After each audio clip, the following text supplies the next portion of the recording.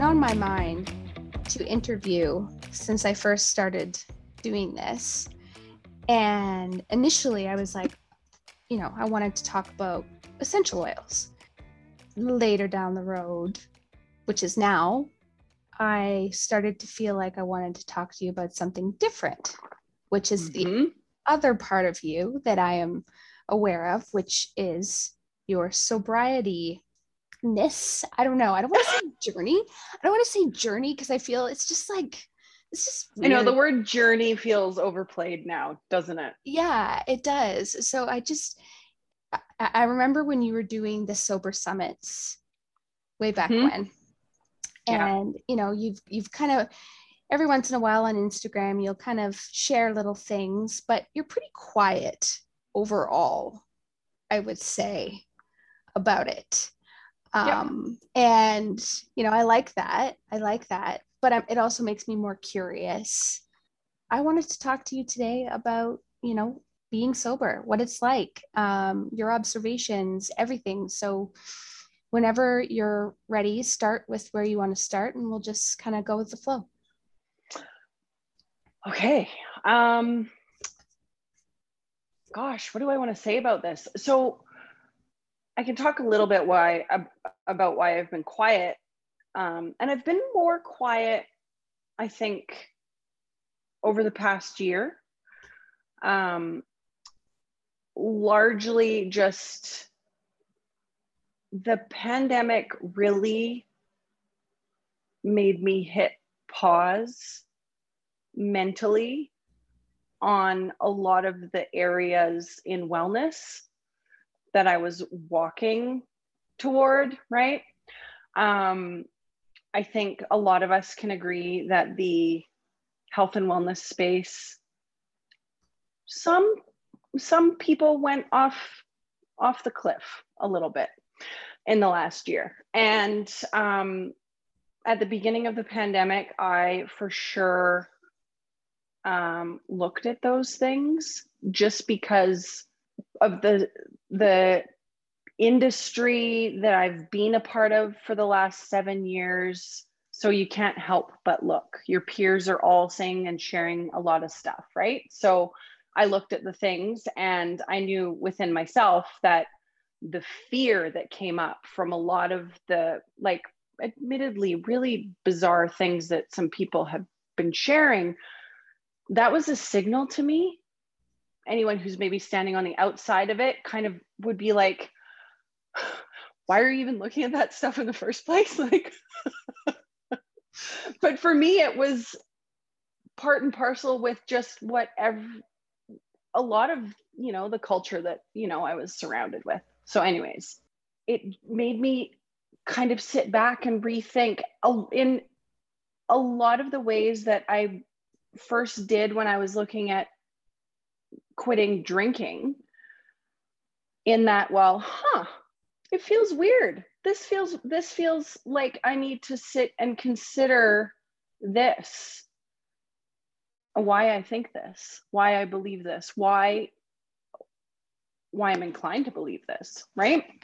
And it's really humbling to even admit I too looked at the conspiracy theories in the beginning, and not with any sort of oh, look at how funny this is, but really I wonder if this is what's really going on, right?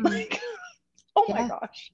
And through that realization for myself, realized my voice isn't necessary right now. I have nothing to add to these conversations about wellness, about how people should be taking care of themselves. And so I got quiet. And then my husband was diagnosed with stage 4 lymphoma. And he was very clear from the get-go. I have a larger following on social media than he does. He was very clear from the get-go. We're not talking about this on the internet at all. And so then I also had this thing that I couldn't talk about as well. So I just, pulled myself back fully. And I've spent the last year observing, rethinking, actively challenging a lot of the stuff that I've been believing, teaching, sharing with people for, even beyond the 7 years that I've been in, the essential oils world, but just with nutrition and holistic practices in your home, like all of those things. It's interesting to challenge your thought process and your beliefs around things that you've done for a long time, which I think I have some practice in now, having quit drinking. So I'm comfortable with that. I'm comfortable with challenging myself in those ways. And so, in terms of the last year, I guess, in 2020 and in 2021, have you noticed or observed other people's drinking habits, or, have you noticed a change in people in that space? Yes. And part of it, especially because we were all separated from each other, a lot of it's online. So the algorithm is playing a role in how much we're seeing and the conversations that were being shown. Certainly in the beginning of the pandemic, I remember it just felt like there were so many memes going around and people sharing posts about, at the end of this, we're all going to be alcoholics, like we're all day drinking, nobody's going to work, ha ha ha ha ha. Like I'm so, homeschooling your kids and pouring a glass of wine in the morning and all that kind of stuff. And I really I've part of my work in sobriety has been around being able to find compassion for other people. I know before I quit drinking, I had a lot of anger and a lot of judgment within myself. And so at the beginning of the pandemic, when people were seemingly harmlessly joking, or maybe not joking in some cases, right? Because I know for myself, I used to share those things all the time, and alcohol actually was a problem for me. So I know that for someone who has shared that in the hopes of just making it, making a joke, they're also hiding something. So I tried not to get too angry. I think the mommy wine culture is really bad for us. I think we've gotten to the point where we need to recognize that it's actually not helpful to make these kinds of jokes. It's not helpful to go into like the gift shop store and find walls of cards about wine and t-shirts about wine and that whole like just making a joke of something. I try really hard to not judge other people's behaviors and their choices. It's not for me to say.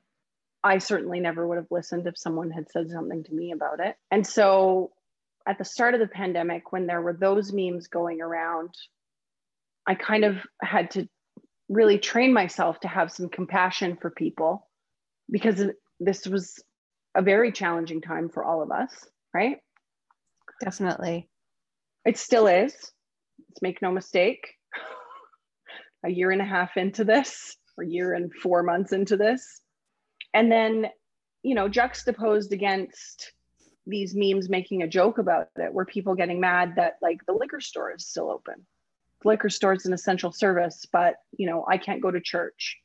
And I think in that, like, that's where I actually would get mad because I don't think people realize that for some people, quit drinking cold turkey is actually dangerous. And we've moved far beyond. I personally don't believe that addiction of any sort is a choice. I don't think anyone who drinks or, whatever they're abusing, be it a drug or, shopping or social media or whatever, I don't think we are actively choosing to use the thing that we're abusing. To see people getting mad about the liquor store still being open and alcohol is such an unhealthy thing. Well, yes. And there are some people who would end up dead, like literally, because it's actually dangerous for them to stop without help. But it also makes you wonder, is that why it was kept open? Or was for sure, right? Like then your wheels start turning and you go, well, yeah. And the government makes money from it and, yada, yada, yada, yada, yada, right? Yeah. Totally. Yeah. And it's not like bars were open too. If that was the case, then it would be one of those you know, they've been some of the last thing to reopen in the capacity that would say that there was something more untoward behind keeping, you know, a liquor store open. As far as people around me drinking more, again, because we were so separated from one another, I didn't really notice it. And I don't really feel like there are a lot of people in my life who abuse alcohol, like actively right now. Certainly not people who are close in my life. Definitely there are people in my life who do, but certainly not people who are close in my life who would have been some of the like immediate people that we would socialize with if it was, you know. So I didn't really notice anyone in my life directly consuming more during the pandemic. No. I definitely felt it in mine. Yeah. Yeah, I would say more people would. I had a few people kind of admit to me that they were drinking too much. Yeah. You know, and just sort of this conversation, just regular conversation, and then just kind of gets slipped in there. Oh, I might be drinking too much. Might be. Yeah, it's interesting. You know, no one has said anything. I never noticed anything at the time, but now after the fact, looking back, I've definitely had people admit to me that, you know, their glass of wine that they might pour while they're making dinner every night very quickly turned into a bottle a day. Right? But that's, you know, I wasn't witness to that.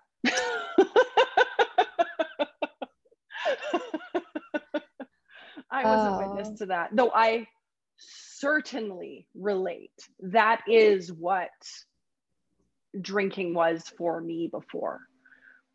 You know, when I quit, it wasn't, you know, we do those quizzes online. Am I an alcoholic?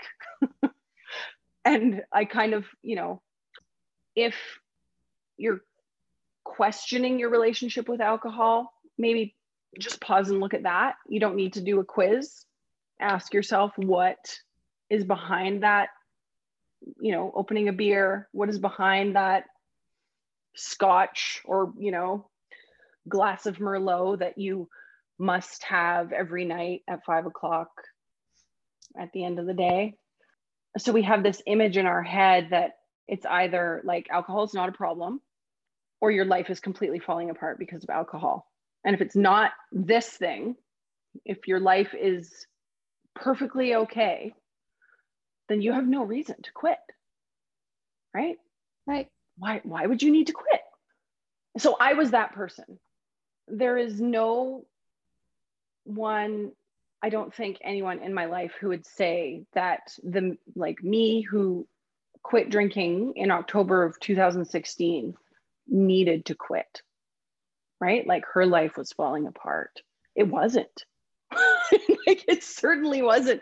We were just about to move into this house. I had a great job, happily married, 2 healthy kids. I was running.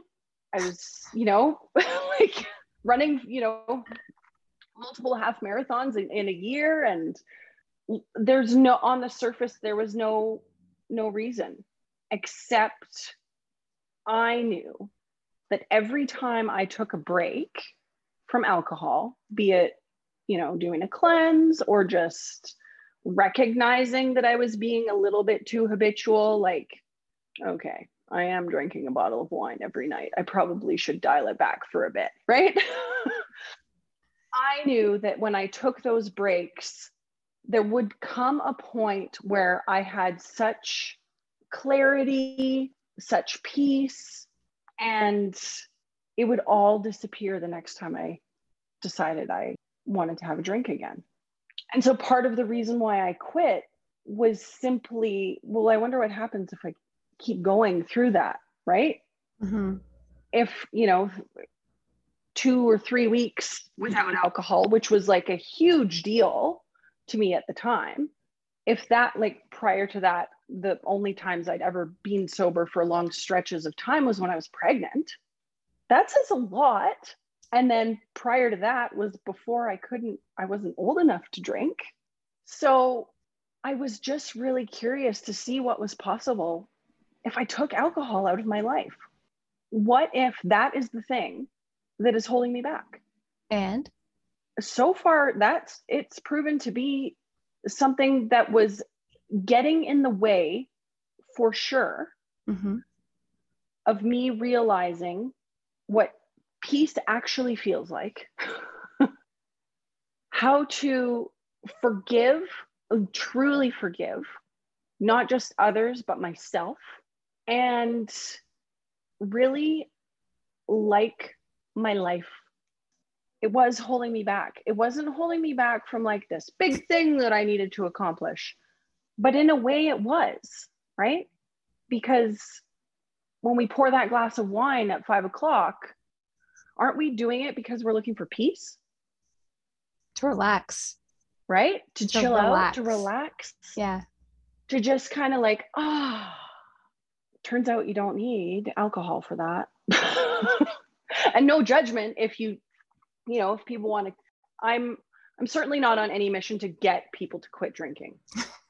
All I know is that I am an example of it doesn't take all the fun and joy out of your life. It actually puts it back in. Yeah, I agree. And I find that for me, it's, and then it's been 5 months, it'll be 6 months in a week and a half.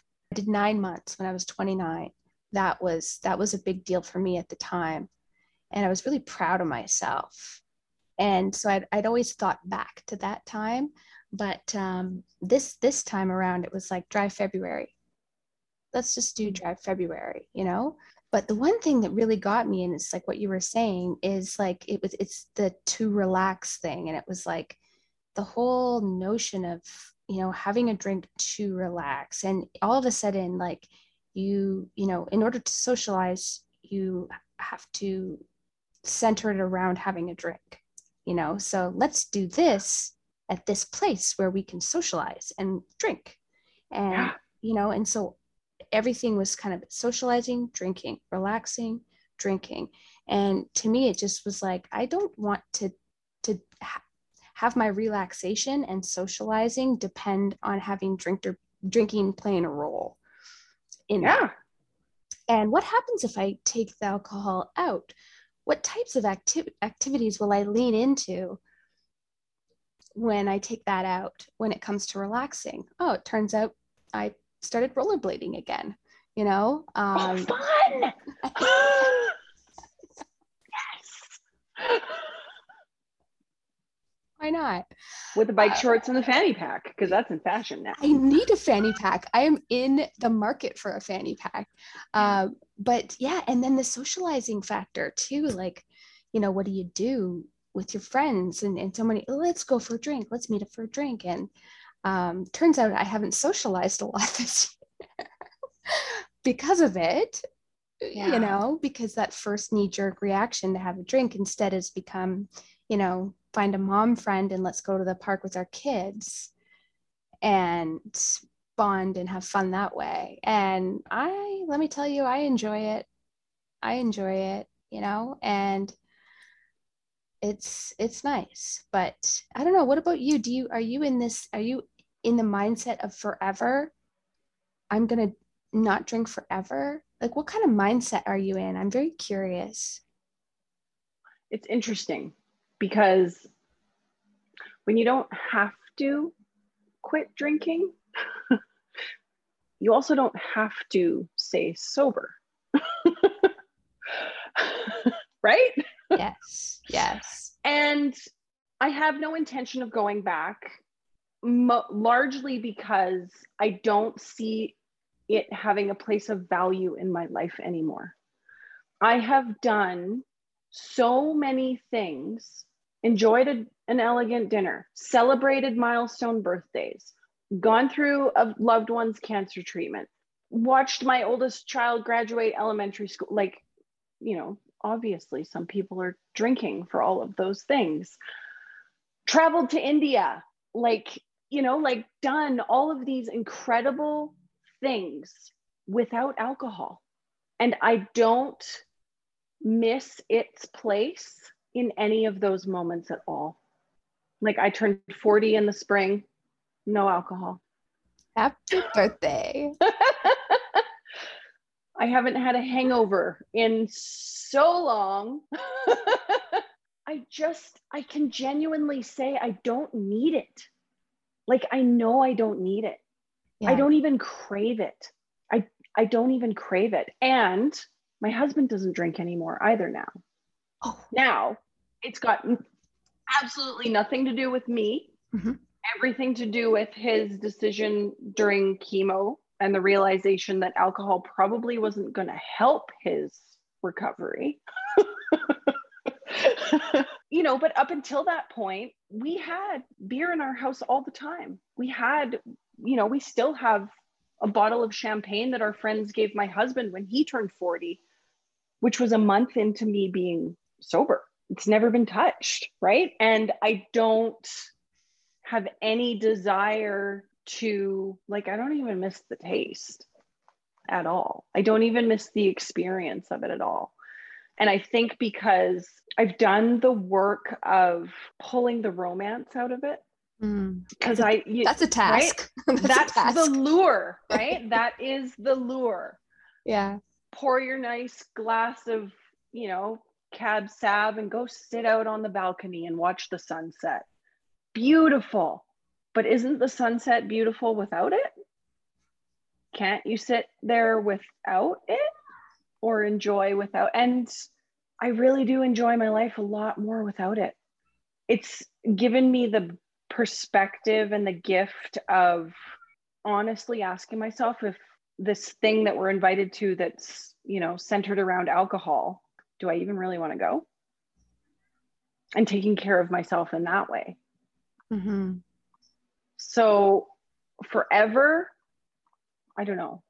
I didn't do the 12 steps, though AA has been a part of my life through friends who are sober and through loved ones who have been through the program. I do very much believe in the one day at a time, and knowing that for sure today, I'm not drinking. I'm also not at risk for drinking. I recognize that I come from a privileged place in the world where I don't have the extreme traumas and things that another person who's trying to quit might be carrying with them. So I'm very grateful to be able to say that I'm not at risk of feeling like I need to drink, and can comfortably say, yeah, probably forever. That's awesome. Mostly because I want to see what happens next. I already know what happens if I drink. Yeah. I already know. Yeah. I don't know what happens if I finish my life without it. That's a really, really awesome mindset. I like that mindset. That's great. Yeah. Yeah. I mean, I live the daily, you know, am I going to drink today, or there's an upcoming event? Am I going to drink at that event?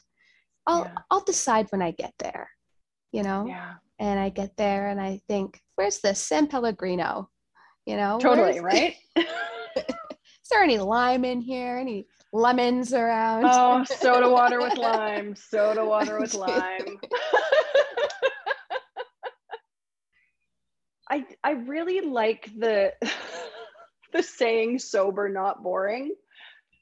And my drink selection, if I do go out or to a restaurant or what have you, is quite boring. I will default to soda water with lime.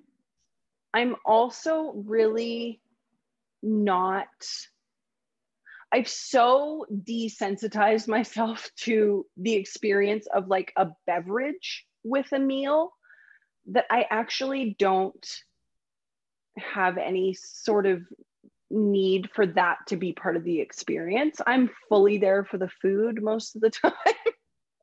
And I'm quite content with like warm water with lemon because it helps your digestion. Or like, I might actually be 80 years old. So soda water with lime is great.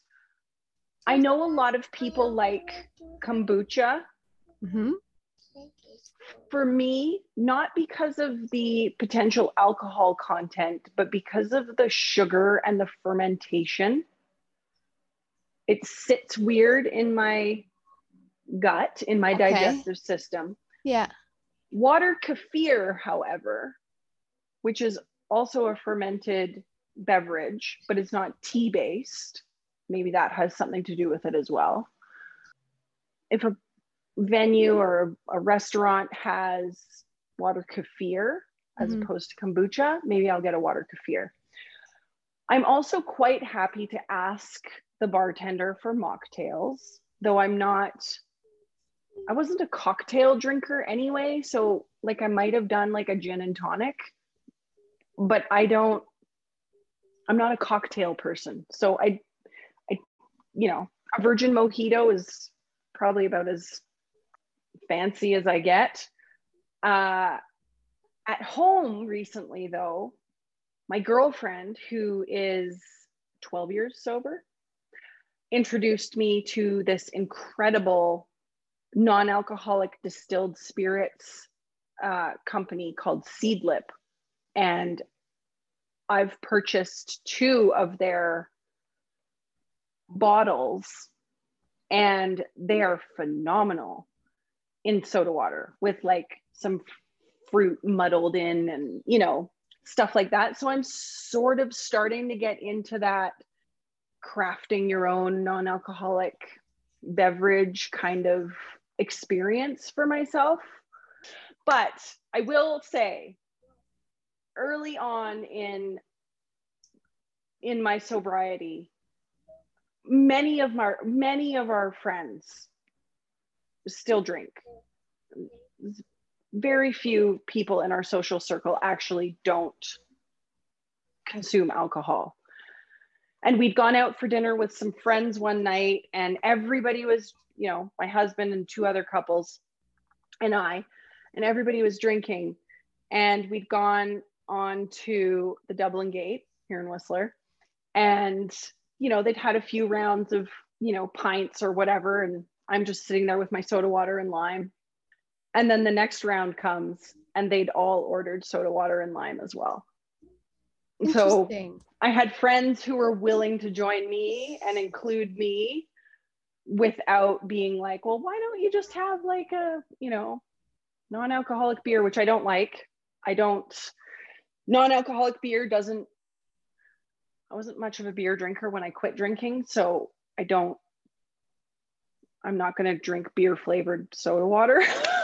That's really nice though. That's really nice that your friends did that. Yeah. That's something I've never heard of actually. Yeah. Yeah. Yeah. Yeah. It's very like thoughtful, inclusive.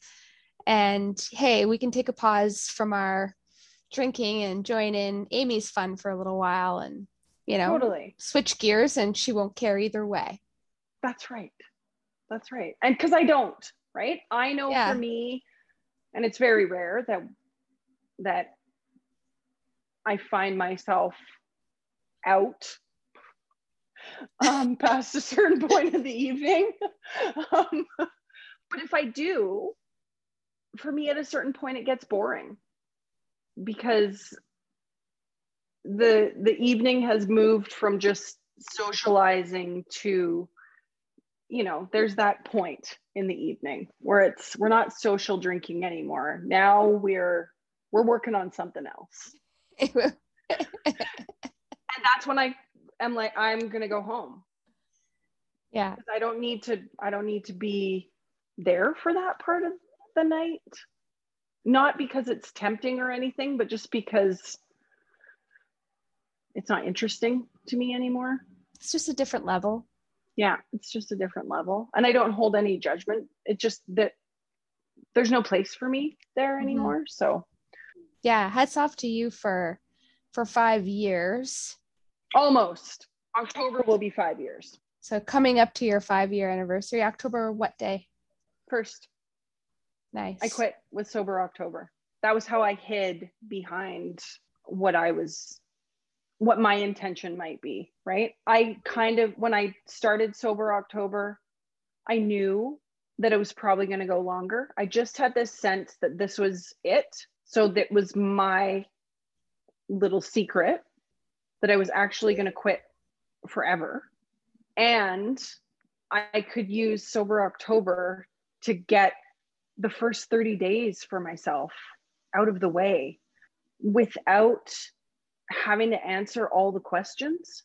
Because that's one of the hardest things about quitting when, and I'm sure you've maybe recognized this yourself, in certain scenarios, when people find out that you're not drinking, it's the only drug that we have to have an explanation for not using. Mm-hmm. Right? So if you're not drinking, you must be like pregnant, on antibiotics. Are you on a cleanse? Why are you on a cleanse? Like you have to have some sort of weird reason, or you have to be doing like Sober October or Dry February or Dry July or, whatever, Dry January. And so I hid behind Sober October for 31 days. It was the first Sober October where Halloween came and I didn't drink on Halloween, which is still October. And then I just decided from there, I'll see how much longer I can go. And that became my answer when people would ask me, why aren't you drinking? And I'd say, well, I just feel really good. I want to see how much longer I can go. Mm-hmm. And then you get into Christmas, and then you get into New Year's. And then you're not drinking at the New Year's Eve party. And that's weird. But yeah, it's those first social experiences as a sober person where you feel like a vulnerable. You and your little sobriety, your days of sobriety are just like, okay, it's you and me, and we're going out, and we're going to be fine.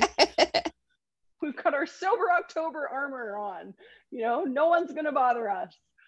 And yeah, stringing those days together in the beginning is hard. And I'm someone who's pretty, the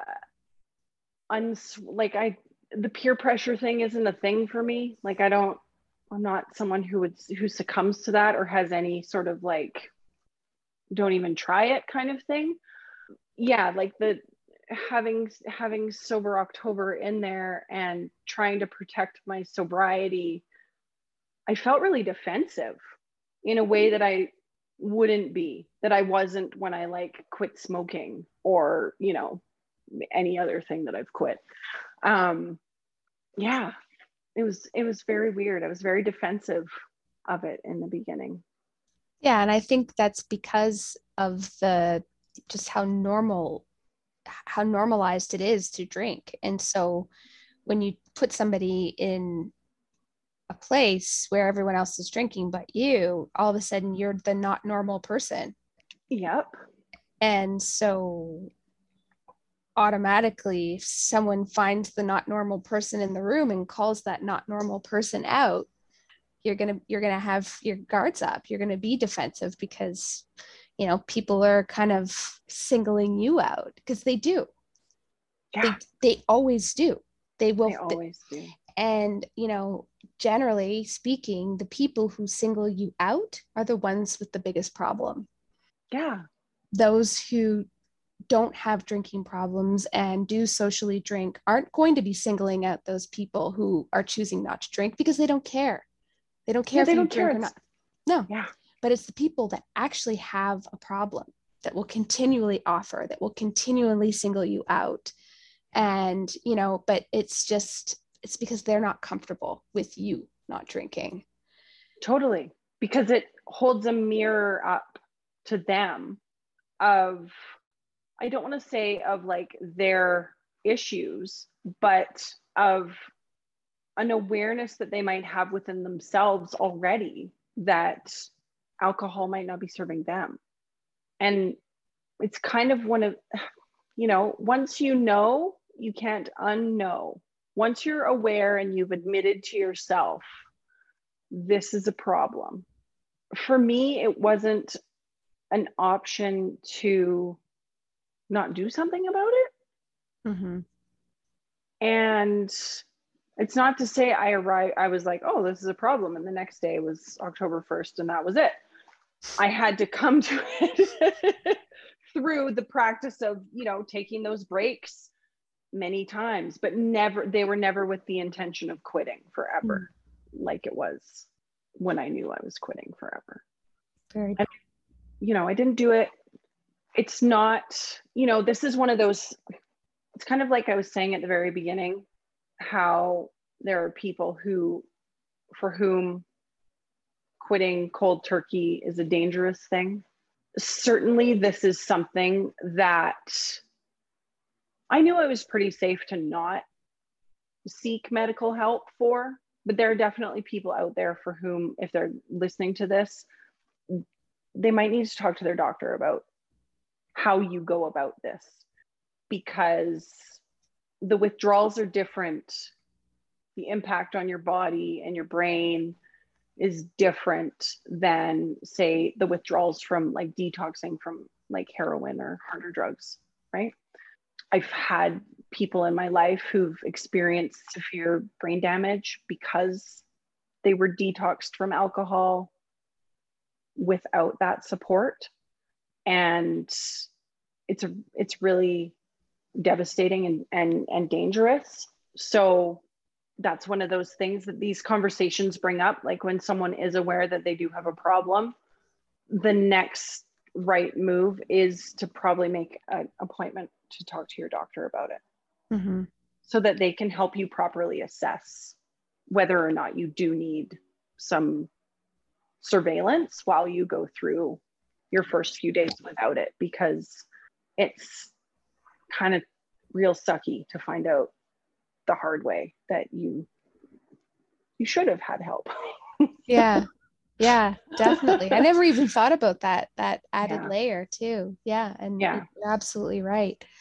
Especially if you've been drinking every day for 40 years. Yeah.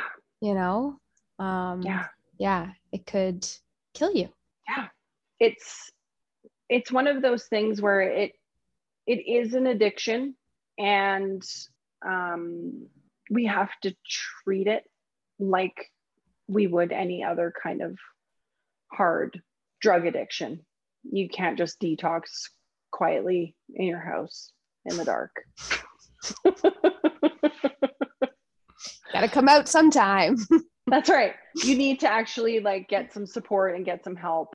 And Well, I thank you for your time today. And it's nice talking to a fellow person such as yourself who sees the benefits to not drinking. And, this whole notion of sobriety and sober curious, like I'm very much hyper aware of it more now than ever. And I'm enjoying kind of exploring this topic. I think that not a lot of people talk about it. I've come across a few people on Instagram and what have you, and they're openly talking about it. But, a lot of it is also on alcohol, and people don't talk about marijuana use. It's true. And I find that marijuana use is quite hidden. People still, it's like a behind like closed doors type of a habit that a lot of people have, despite the fact that it's legal. Just that whole notion of even addiction in general, shopping, eating, drinking, smoking, like everything. And, what was that link you sent me about trauma, that documentary? Oh, Gabor Mate's. I watched that. Yeah, I watched that. And it was like, hello, like, come on, people, we're all just traumatized beings, and we're reaching for things, to help. Yeah, it's like Gabor Mate says, ask yourself not why the addiction, but why the pain. Precisely. Yeah. What are you trying to numb? What are you trying to escape from? His book, In the Realm of Hungry Ghosts, is one of my favorite books on trauma and addiction. I just finished Johann Hari's Chasing the Scream, which is about the war on drugs, and which is another phenomenal, real deep dive into, you want to talk about, a small conspiracy behind liquor stores being open during the pandemic. Look at the conspiracy at the war on drugs and what it has done. It's unbelievable just how much it influences every society around the world, and what it has done.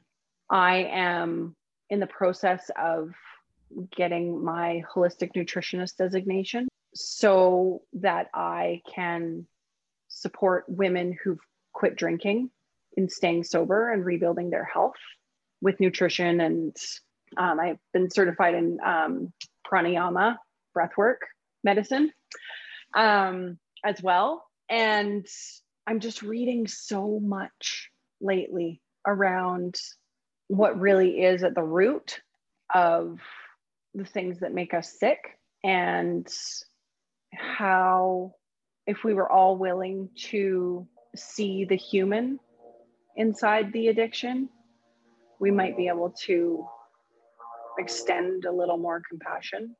Definitely. Well, that sounds like a really good place for you to go.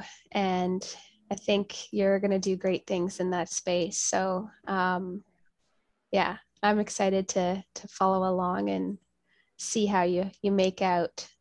I won't be so quiet. Soon. It's all right. It's all right. Sometimes it's good to just, be quiet. I'm feeling that, Yeah. Learning that I needed to be in a space of rethinking before I speak, even doing this